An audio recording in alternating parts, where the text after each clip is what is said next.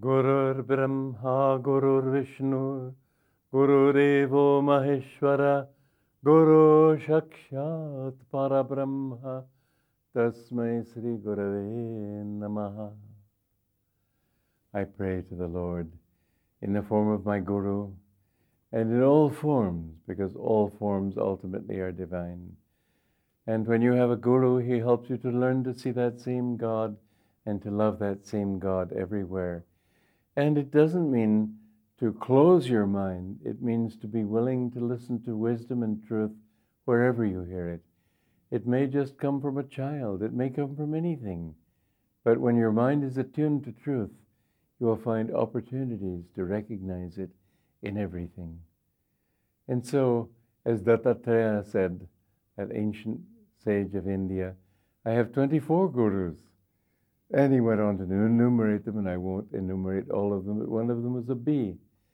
Because the fly will sit on dung as well as on sweetness, but the bee will only sit where it can sip honey. So he learned that in this world, only sip the sweetness of good things and beauty, where God's love is manifest. And he talked about another one, of a young woman, married woman, whose in-laws were coming to visit. And she had no servants. They were still poor, but she didn't want the in-laws to know they were poor. And so because she had to do all the cooking herself, she was preparing the food, and she had bangles on, and the bangles jangled together. So she removed all but one on each wrist. And still they would sometimes jangle together. And so she removed one and had only one bangle. And Dattatreya learned from that it's better to live alone. Now, that's not necessarily tied to that woman's state who was married, but he understood that the more you can live in God and with God, the less jangling there is in this world. And so we need to learn to see truth everywhere, not as so many fanatical religious people do, that, oh, this is wrong, this is wrong, this is wrong. You know, some emir or something, I don't know, one of the Arabian chieftains tried to destroy the pyramid because he thought this was created before Muhammad, therefore it must be evil. Well, he did a good job and managed to just tinily damage a little tiny portion of it. It was much too large to be destroyed by cannons. It's the fault of human beings when people say, oh, a pox on religion, it creates so many wars and so on. It isn't religion that does it. It's man. If man didn't have religion to fight about, he'd have politics. If he didn't have politics, he'd have racial color, skin. If he didn't have that, he'd have one thing or another. I remember when I was a little boy, my father gave my brother and me each a present, different present.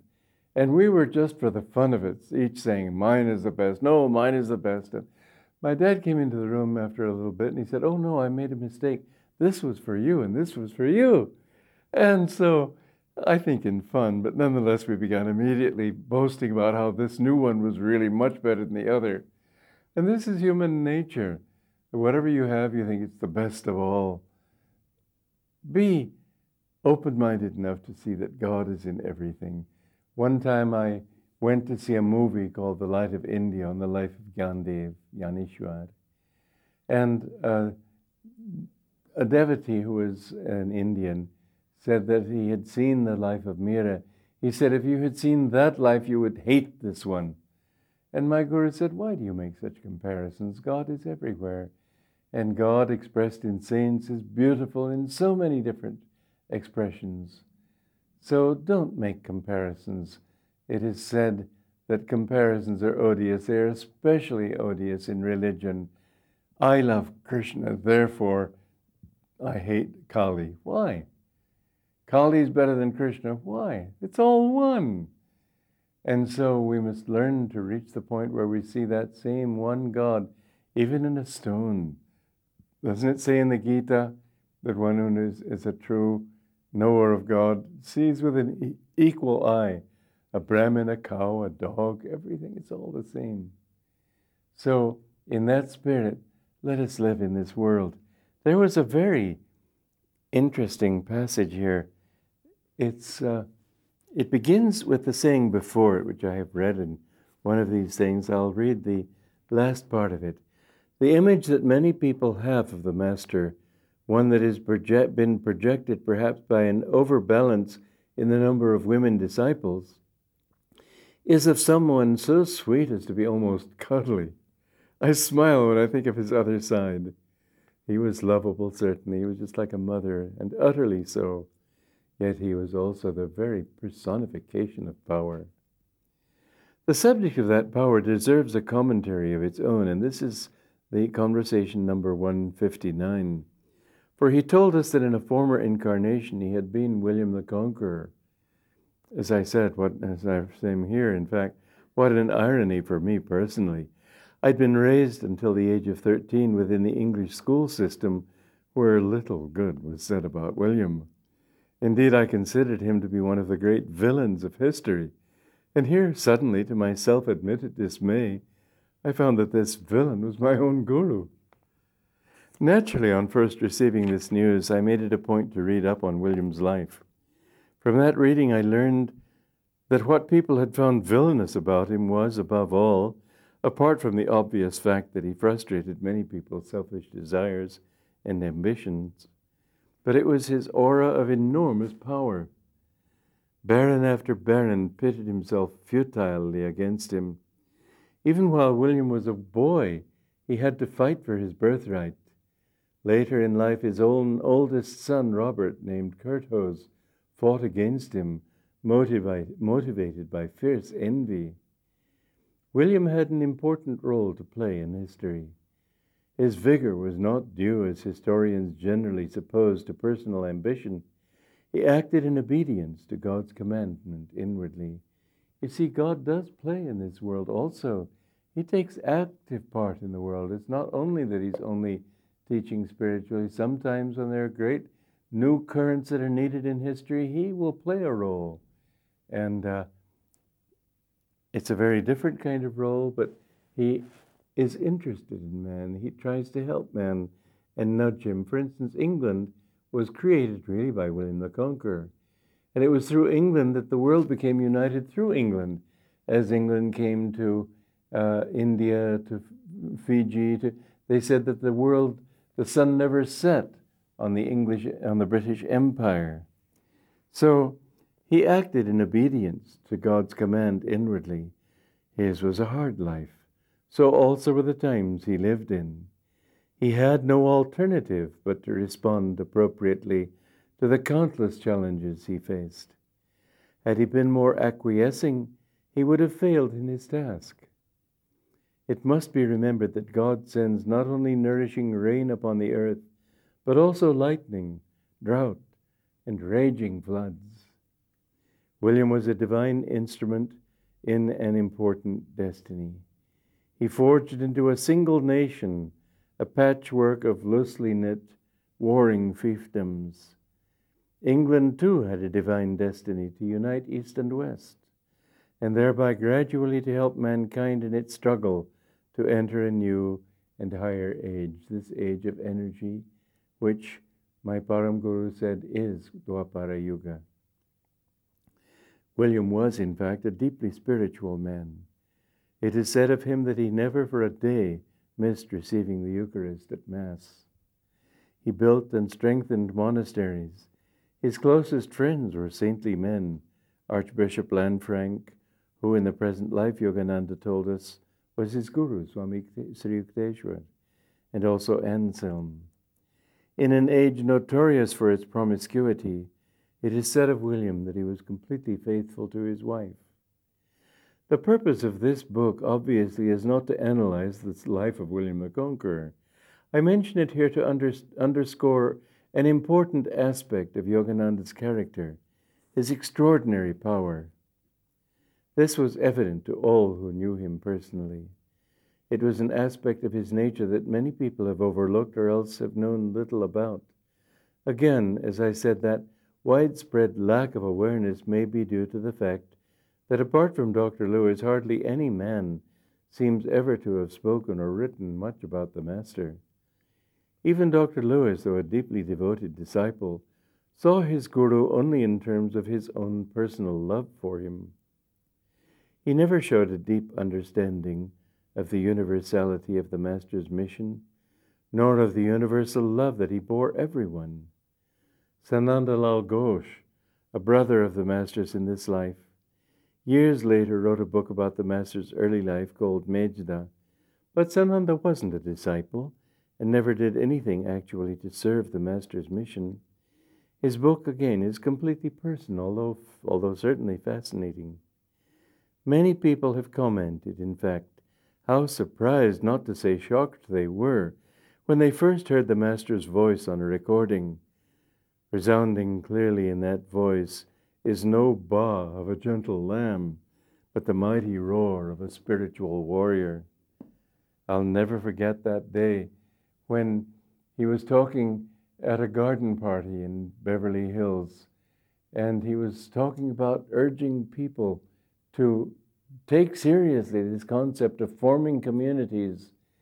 And the way he spoke, you'd never expect of that sweet Master that you read about and that you intuit and feel in Autobiography of a Yogi, that you listen to his women disciples when they talk about him being so loving and everything. He was powerful also. Oh, you can hear it on his records. I, Yogananda, I'm praying for you. He talked with power, but in that talk in Beverly Hills, I have never in my life heard anything so powerful. He was telling people to go north, south, east, west, everywhere to spread these communities. And I'm not going to shout it because I might hurt the purity or whatever that is, the level of the microphone. But it was so powerful that I vowed that day that I would do everything I could to make that dream a reality.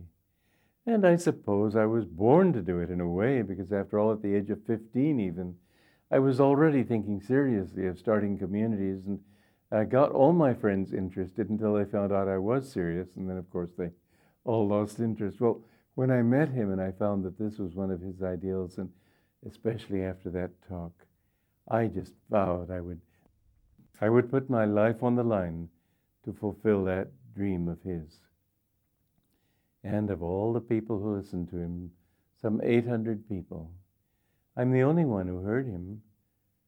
You'd think with that much power, everybody would have heard him. But I know that his present representative, when I mentioned to her, when would we start communities, her answer was, frankly, I'm not interested.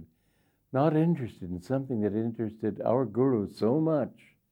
Well, I'm not going to criticize her. After all, each one of us can only take a little bit of the truth which he receives from the guru. But I think he's very happy that I have started these communities where 1,000 people can find something that makes their lives meaningful. I've had so many people come to me and just thank me for building Ananda. As I said recently, if each one were to live in a different office, people could say, well, it's perhaps his nature to be like that. When you see a whole community gathered and they're all like that, you begin to realize that it can't be that many individuals of that kind of temperament of peacefulness, kindness, sweetness, love, courage, desire for God. This has to be what they're doing that makes all that possible for them, because each one is different. I remember saying to somebody who was not a part of Ananda, how often when you see members of different gurus, followers of different gurus, members of different spiritual societies, how often it happens that they somehow seem to be similar. And he surprised me by saying, yes, I see that also in members of Ananda. And I didn't really like that, because I like to breed eccentricity, which is to say that I urge people to be themselves, not to be like me or to follow according to some pattern that they think they ought to live by. So I said, well, what do you mean? And he said, well, they're all open-minded, they're all very friendly and loving to people, they're willing to to accept that they've been wrong and to change directions. And I thought, well, okay, I'll accept that. And it is true that Ananda people are special in these ways, but they don't have the Ananda flag, and that's what I like. that wherever you go, you can carry your temple with you. You don't have to go to this temple and refuse to go into that temple. Your body is your temple. Wherever you go, that is where you have to sit and worship Him. And so you have to dare to be different, as this next song, which we'll sing today, says. Dare to be different. It doesn't say try to be different. It says dare to be true to your own inner vision. And I don't mind it when people disagree with me, because I don't say I'm always right. Truth is what matters. I don't want people to agree with me just to agree.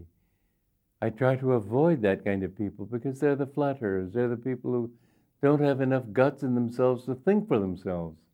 I like to have people, not those who on principle try to be different, but those who are sincere with themselves. Those who, if they see something this way or this way, that's how they see it. They don't have to say, well, out of respect or out of fear or out of obedience or whatever, I will agree. No, what's the use of such followers? Dare to be different, don't try to be different. That's the essence of it. Dare to listen for the truth, even if all society around you thinks differently. There's a beautiful song of Rabindranath Tagore's, Ekla Choro, Go On Alone. I've written that into a couple of songs also. Don't, excuse me, I'm having something in my throat. Don't think that because society thinks in a certain way, you have to think this way. I used to get a little annoyed with my mother because she would try to teach me table manners, and I would think it just doesn't matter. This is not morality. This is not truth, whether I use my fork or a spoon or whatever. As long as I'm neat, as long as I'm respectful. I didn't like that kind of thing. But I must say that, well, I was called eccentric because I always just followed what I believed in.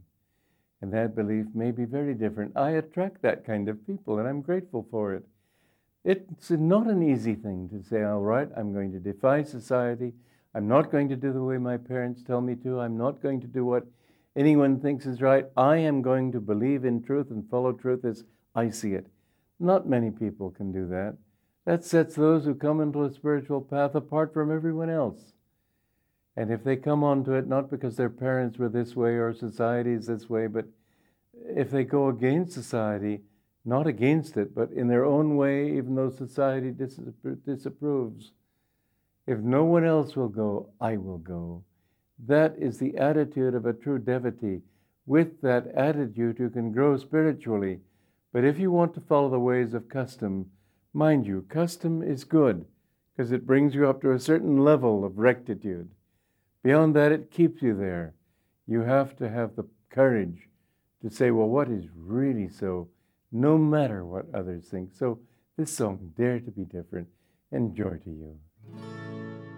Dare to be different, dare to be free, dare to roam far like wind on the sea, fly like a gull, soar high on the air, be strong in your courage when others despair. Never in anger, never in haste, go without pride, be never abased.